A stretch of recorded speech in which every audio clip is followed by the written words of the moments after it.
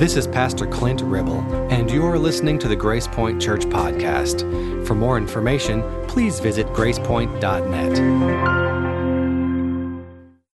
And today we celebrate what is called Advent Sunday. Advent Sunday is actually the first of the 4 Sundays of Advent. Now, this may be beyond what some of you are interested in, but these kind of things stick in my mind and I worry about them. But I was trying to figure this out this morning, and I'm just about to waste your time, but would you humor me? I do a lot for y'all. Could you just give me this? Thanksgiving falls on the 4th Thursday of November. Advent actually begins on the 4th Sunday before Christmas. If you've noticed this connection between Thanksgiving Day and the beginning of Advent, you're right, there is a connection. But because of the way the calendar falls, and because sometimes there are 5 Thursdays in November, we find ourselves on this day, beginning Advent, the Sunday after Thanksgiving, 5 out of 7 years. When Thanksgiving falls on the 22nd or the 23rd, that means there's another Thursday, and so we have to wait 10 days. But 5 out of 7 years, we find ourselves here, Thanksgiving, and then a few days later, the beginning of Advent. In so doing, this intersection of days also provides us an interesting, and this is the most interesting thing to me.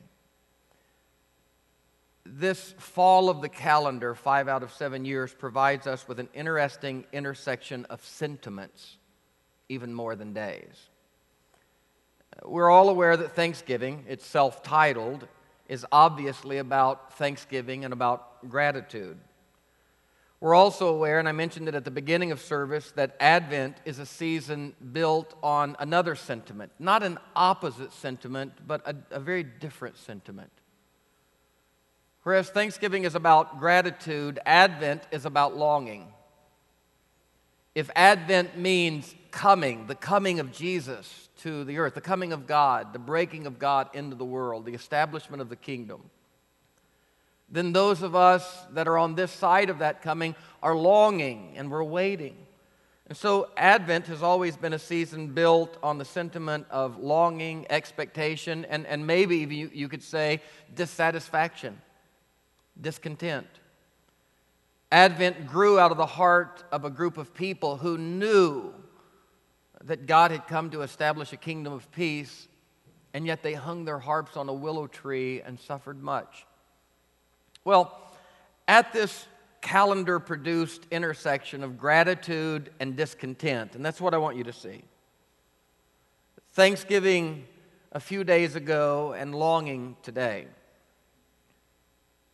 At this intersection of gratitude and discontent, we realize a bit of a paradox, an irony. And in that, generally, we recognize that a lot about spirituality is built on irony and paradox. For most of us, the ironic, the paradoxical, the incongruent provides us enough discomfort that we want to resolve it. That's what we do with discomfort. We resolve it immediately. But you learn following Jesus, you learn as a child of God that there are some paradoxes, there are some uncomfortable ironies and incongruities that are not easily resolved. And as a matter of fact, a lot of people in the therapeutic sciences have found out that to do really good soul work, sometimes you don't resolve the ill at ease at all. Sometimes you sit in it. Sometimes you sit square in the middle of that discontent. You sit square in the middle of that unresolved tension, and you allow it to do a work in your soul. So this intersection that we find ourselves at today, this intersection of gratitude and discontent, is a vital tension for, I think, a healthy spirituality.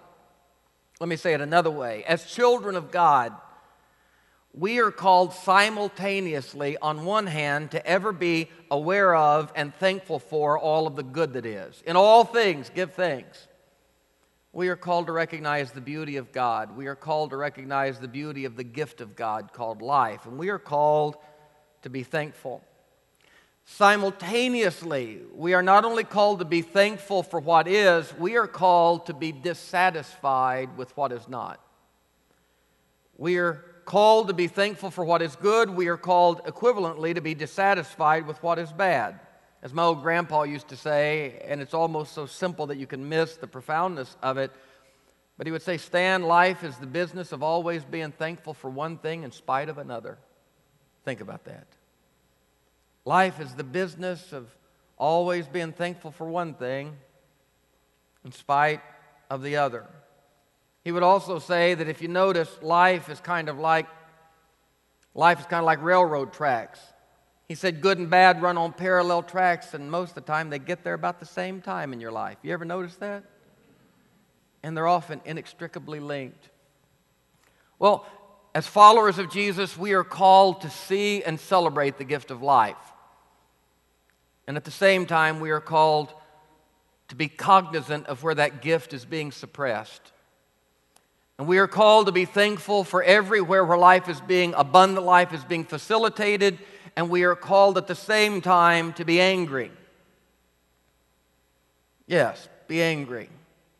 You remember, Jesus said, be angry and sin not. I don't know why for years I heard that as one command. All I heard was the end, sin not. But there was an imperative before the sin not. What's the first imperative? Be angry. If you can see injustice, if you can see children of God harmed, if you can see a lack of mercy and love, if you can see people trampled underfoot and not be angry about that, in itself is sinful. Jesus' first imperative was be angry, but then don't sin. Be angry and don't sin by inactivity. Be angry and don't sin by doing the wrong thing.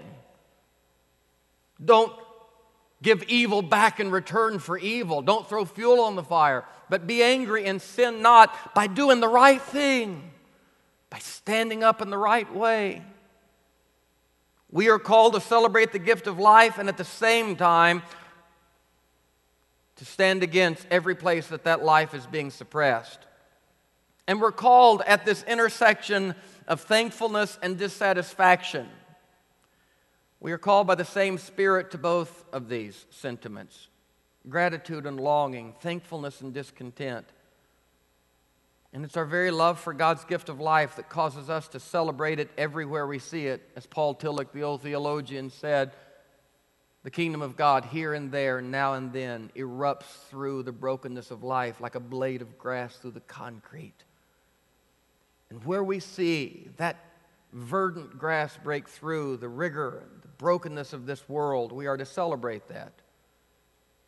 And when we see that same kingdom suppressed, that same love for life creates a holy discontentment in our heart that will not allow us to stand idly by as we watch the kingdom of God trampled beneath the feet of injustice. And so, here we are today, thankful for one thing in spite of another. Here we are today, every one of us in this room. I mentioned in the first service one of the young women in our church that I pastored for 20 years, Janice Sims. In her early 40s, Janice and I know one another a long time, grew up in the same denomination. Just a few months ago, her life got turned upside down, and I look back today at her hat on and the bald head and the rigors of chemotherapy, and she's battling cancer with everything inside of her. And I thought about last Sunday, Steve. We were outside, and she was beneath that bald head and this battle with cancer. She had a big smile on her face, and I went over to her, and she said, I am so thankful today that all three of my children are in church with me. And there she stood, Eddie, battling cancer with all of her might. Good to see you, by the way. And Candy. Surrounded by three loving children. We stand here today, all of us, a mixed bag, don't we? I say hi to Eddie and Candy. Eddie was on the first board that voted me into Nashville, Tennessee 20 years ago. Good Lord have mercy. Y'all didn't know what you were getting into. And here we are, a mixed bag. This life of ours, so much to be thankful for, and simultaneously so much pain.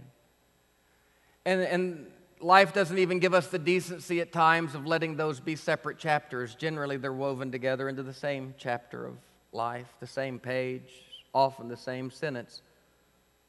The good and the bad intertwined into such a tangled snare that only the divine hand would ever eventually be able to untwine the mess. And even then, not immediately. For now, Jesus said, the wheat and the tares, they have a way of growing together. And that's a broader vision than just the apocalyptic vision of judgment and people. There's a principle of wheat and tares that extends beyond that specific context.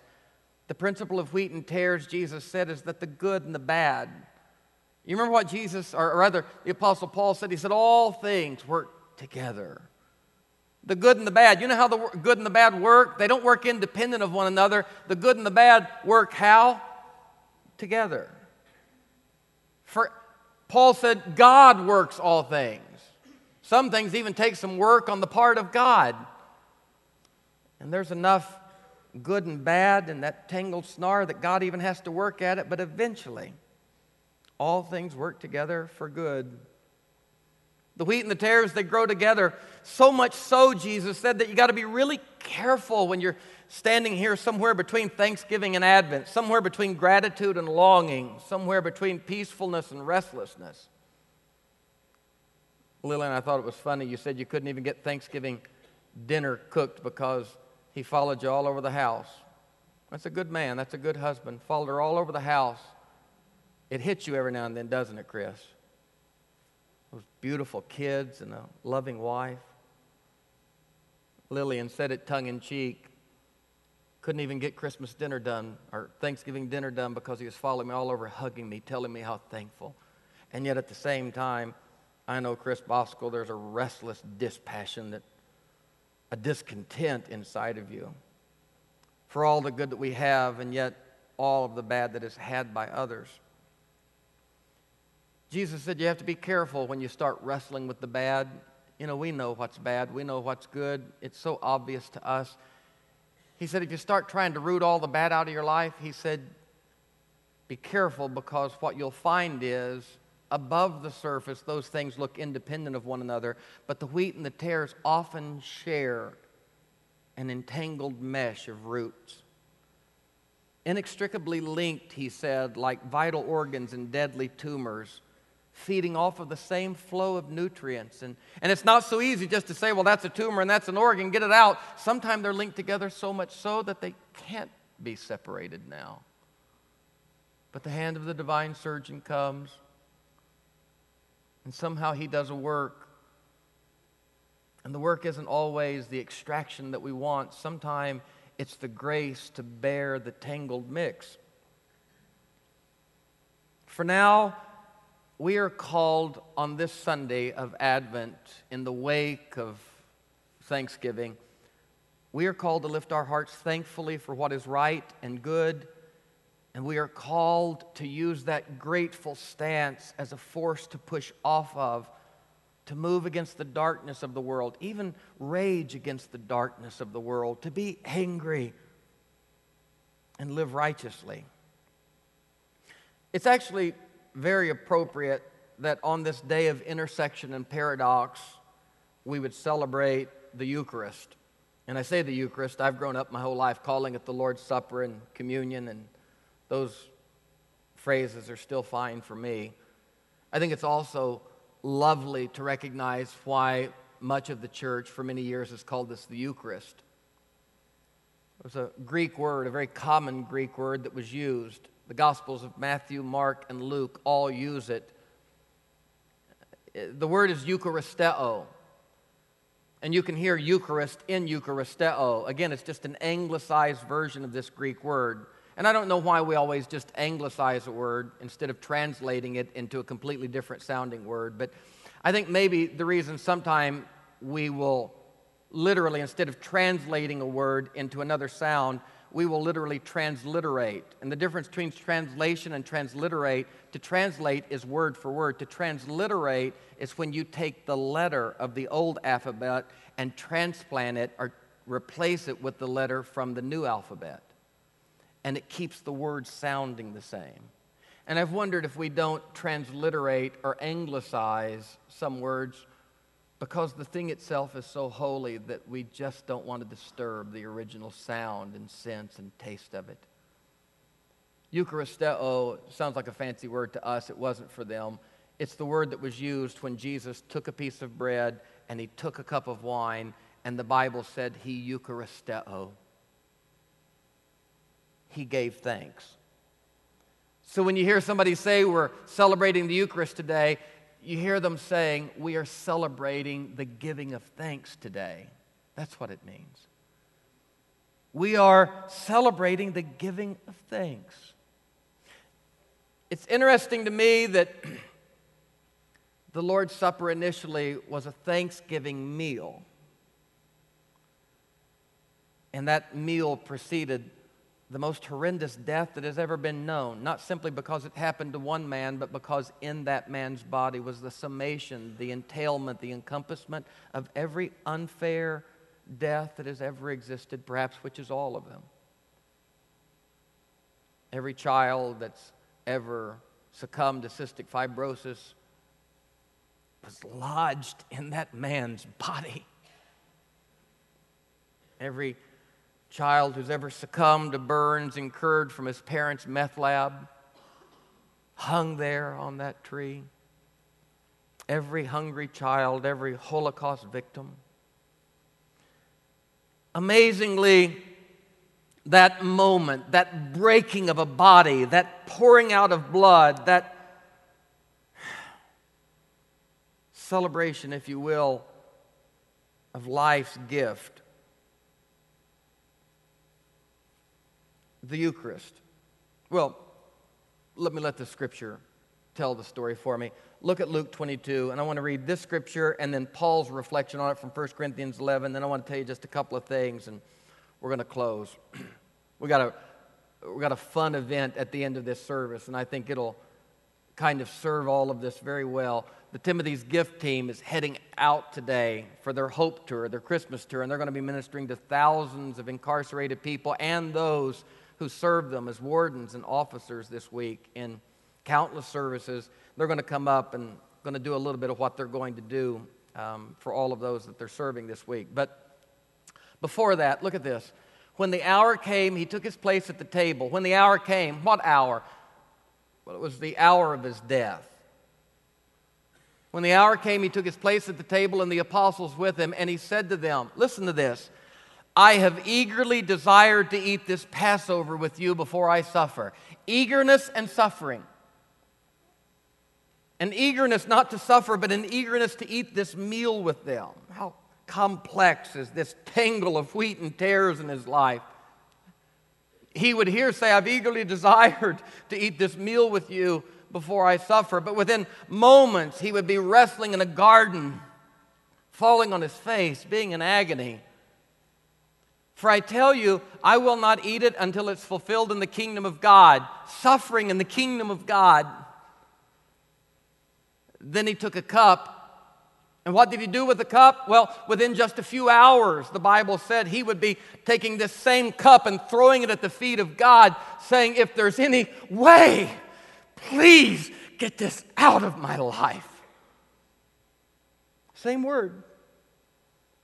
If there be any way, let this cup not be mine.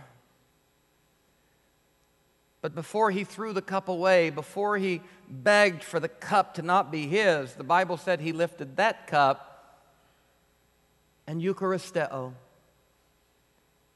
How do you give thanks?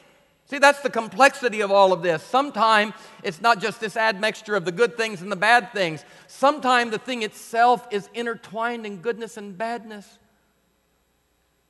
And to throw it away would be the greatest gift you could give yourself, because it's the worst thing that ever happened to you, and yet somehow to throw it away would be a curse, because intuitively you know that somehow God's hand is on this, and it's the same thing. Joseph looked at his brothers and said, the thing that you thought would destroy me, not another thing, but that very thing God has used to heal me. The butcher knife and the scalpel were not different instruments. As a matter of fact, the butcher knife and the scalpel were the same instrument. The only difference was whose hand was on them.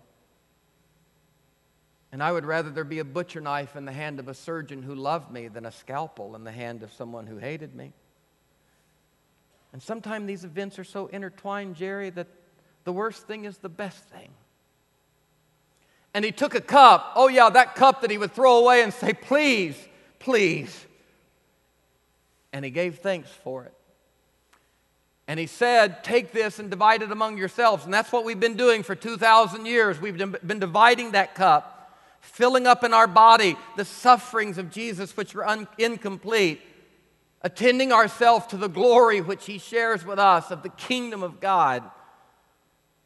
Can you drink this cup? He had asked us earlier. And he gave thanks and said, divide it among yourselves, for I tell you that from now on I won't drink of the fruit of the vine until the kingdom of God comes. Then he took a loaf of bread. When he had given thanks, he broke it. Have you ever thought about those words together?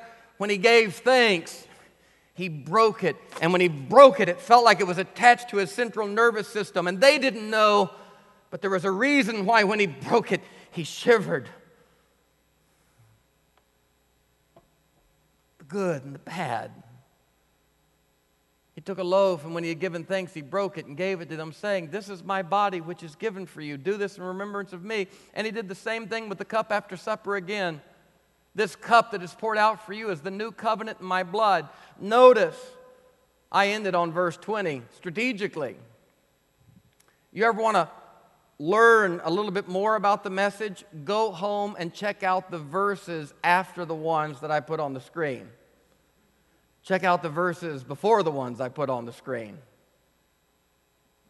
They often tell a whole lot about the story that I don't have time to get to. You know why I don't have time to get to it? Because the tension's not always explainable. This morning when I was dissecting this, I thought this cup that's poured out for you is the new covenant in my blood. That's a nice place to end. You know why? Because the next verse says that one of his best friends went out to betray him. Well, we don't want to deal with that now. But he did. You can't clean up life the way we clean up texts. Life doesn't clean up as easily as a sermon. New covenants in my blood that save a world often are intertwined with broken hearts and betrayers. And here we live in this tension. Look at 1 Corinthians 11:23. This is Paul's reflection on the matter. Paul, looking back, said, for I received from the Lord what I also handed to you. And that's what we do. That the Lord Jesus, on the night when he was betrayed, took a loaf of bread. Paul didn't clean the story up the way I did. And when he had given thanks, Paul remembered that. The one thing I remember is he gave thanks, and he broke it and said, this is my body that is for you. Do this in remembrance of me. In the same way, he took the cup also, and after supper he said, this cup is the new covenant in my blood. Do this, and as often as you do it in remembrance of me. Watch this. For as often as you eat this bread and drink the cup, you proclaim two things, the Lord's death and his coming. And if all you proclaim is the Lord's coming, you're not telling the whole story. And if all you proclaim is the Lord's death, you're not telling the whole story. Paul said when you took that little piece of bread and you took that cup of the fruit of the vine, you proclaim two things. One of them is horrifically bad. And one of them is our greatest hope. And here we live in the tension. And so I gathered my little 9-year-old up to me a few days ago. And I said, you know about Thanksgiving, Nina? And she knew a pretty good bit, third grader. I added the dates in and I told her, I said, well, you know, really officially the reason that we're not in school and the reason I'm not at work today is because a guy named Abraham Lincoln made this a federal holiday in 1863. That was a good thing to do. And we all had a long vacation, or, you know, a little longer vacation this week, long weekend. We got together with our family, got eating inertia, and just ate and ate and ate and ate. Isn't it awful? I was sitting around at one point Friday afternoon thinking, man, I wish I were hungry. And it was kind of depressing, just waiting to get hungry. I thought maybe if I go out and work a little bit, I'll get hungry. Just surrounded by, that feeling. I told her it was a federal holiday instituted by Abraham Lincoln in 1863. I didn't explain to her that it happened at the peak of the Civil War. I didn't tell her what 65,000 young men's bodies looked like on Gettysburg soil. The irony. Thanksgiving holiday instituted in the middle of our nation's greatest heartbreak. I told her that President Washington had really, not formally, but de facto instituted it back in 1789, and I said it even goes back further than that. I told her about the Pilgrims in 1621, and I told her about they had celebrated their first harvest in the New World. I said it lasted 3 days. It was attended by 90 Native Americans and 53 Pilgrims. And she has a good bit of Native American blood in her, and probably not so much the Pilgrims. My family were poor potato farmers who were starving in Scotland and Ireland and moved here in the 19th century. And with marginalized people, interwove their life into the lives of Native Americans and others. She liked the story about Lincoln, nothing about the Civil War, nothing about the Revolutionary War. She liked the one about the Pilgrims. I didn't tell her about the 150 years prior because the story of the conquistadors and Encomiendos, what happened to the Incas, the Aztecs, and the Mayans. I didn't tell her that south of the Rio Grande, when we touched down, there were 65 million indigenous people. Within 75 years, that number was reduced to 7 million. 65 million to 7 million. I didn't tell her about slave camps. I didn't. Because she's 9. She's not ready for the tension yet to that degree. I told her the colonization of the Americas from the story from the side of God. I didn't tell her the story with one more letter added from the side of gold. I told her about religious freedom and the beauty of religious freedom. I didn't tell her about religious atrocity. But at some point you have to recognize that neither story tells the whole, but both stories must be told. And you sit somewhere between Thanksgiving and Advent. And this was the refrain of Israel. It was a refrain of deep gratitude for God's care, sustenance, and provision. It was a hope not only for Israel, but for all the nations. It was 90 Native Americans with 53 Pilgrims, and there was peace. No forced conversion. Israel longed for a world made right, a Messiah, a mission, a king in his kingdom, benevolent, where lions and lambs lie down together, where nations made peace and swords were beaten into plowshares.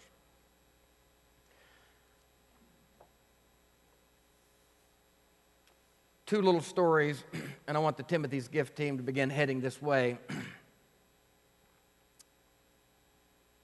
Thanksgiving and Advent. Gratitude and discontent. Gerda Weissman was a prisoner in a Nazi death camp. In her memoir, she recalled an episode one spring where she and her fellow inmates stood at roll call for hours on end. In the beating down sun, they made them stand at roll call like dogs. She was a little girl. I thought about Ron Miller telling me when he was first visiting Timothy Kane and developing a heart to take the gospel and the story of belovedness into the incarcerated. He told me one day he was there in the chapel and he looked out and it was pouring down rain, cats and dogs just peltering down, those drops that almost hurt and sting when they hit you. And he said he watched as the men who had just been in the service were standing in the pouring rain, and they stood there for 45 minutes as the rain, just one of those Florida torrential downpours. Ron said he watched them beat down until they stood there 45 minutes. And he asked the chaplain, he said, "What's happening to those men?" He said, "Oh, the officers are just messing with them." And as my old mentor, Brother Hardwick, said, that line between the incarcerated and those who hold them, that line between them and us isn't nearly as thick as the bars would indicate. Sometimes some of the worst are out here, and sometimes some of the best and most redeemed are in there. I thought about that picture, and I thought about the tension that over 100 of you have gone on these Timothy gift tours, and you see the tension of the kingdom of God erupting like blades of grass, little dandelions up through the concrete of human brokenness. I thought about the tension of the picture that I saw the first time I went, of not only the incarcerated, but a breaking of the rules, and wardens and officers standing in line waiting to receive the Lord's Supper because it just seems right. There's a kingdom bigger than the kingdom of men. There's a world that operates by another rule. And I remember watching as they stood in line, and an assistant warden held out his hands, and one of our members put the piece of bread in his hand. And as he went to take the bread, he fumbled it. It fell to the ground. And there was such a stack of people that as he reached down, an inmate, intuitively seeing the body of Christ on the ground, reached down, picked it up. And then in that tension of the moment, the warden and the inmate looked into one another's eyes. The inmate didn't know what to do. His eyes flirted away. And I watched the assistant warden as he cupped his hands again. And the incarcerated man pressed the body of Christ into his hand. And I couldn't hear him, but I saw his lips as he whispered, "The body of Christ for you, warden." And we live in this tension of grace and mercy and love and fallenness and brokenness and gratitude and pain.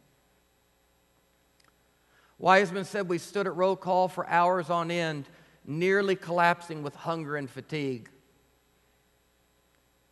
But standing in that roll, one by one, we noticed in the corner of that bleak, horrid, gray place that the concrete had broken and a flower had poked its head through. And one by one, thousands of women's eyes fell upon that little flower.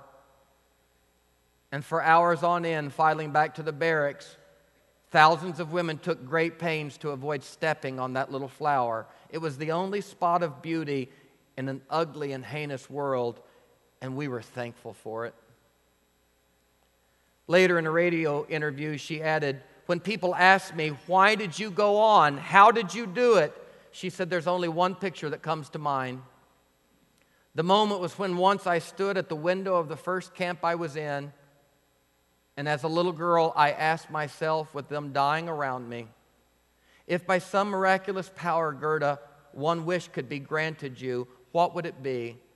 And she said then, with almost crystal clarity, into my little mind, the picture that came to me was a picture of home.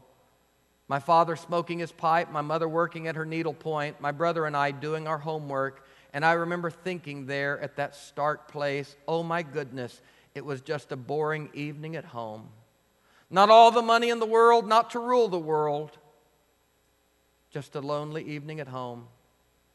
I thought to myself, I had known countless evenings like that, and yet I knew that this picture would be, if I could help it, the driving force of my survival.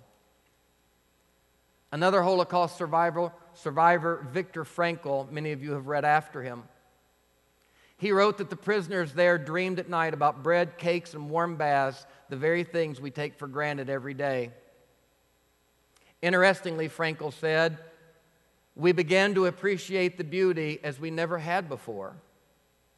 In one poignant piece, he said, if someone had seen our faces, if they could have seen our faces on the journey from Auschwitz to a Bavarian camp as we beheld the mountains of Salzburg with their summits glowing in the sunset, if they could have only seen our faces through the little barred windows of our prison carriage, they would have never believed that these were the faces of men who had given up all hope of life and liberty. For despite that fact, or maybe because of it, on that long train to our death, we were carried away by nature's beauty, which we had missed for so long. Here we live in the tension. It is good that 5 out of 7 years we light candles of hope. We open our hearts with longing a few days after Thanksgiving.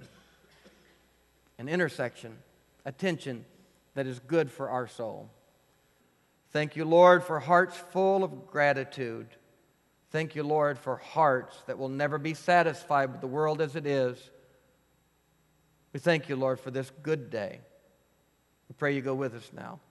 In Christ's name. And God's people said, Amen. God bless you. Go. Be good to one another.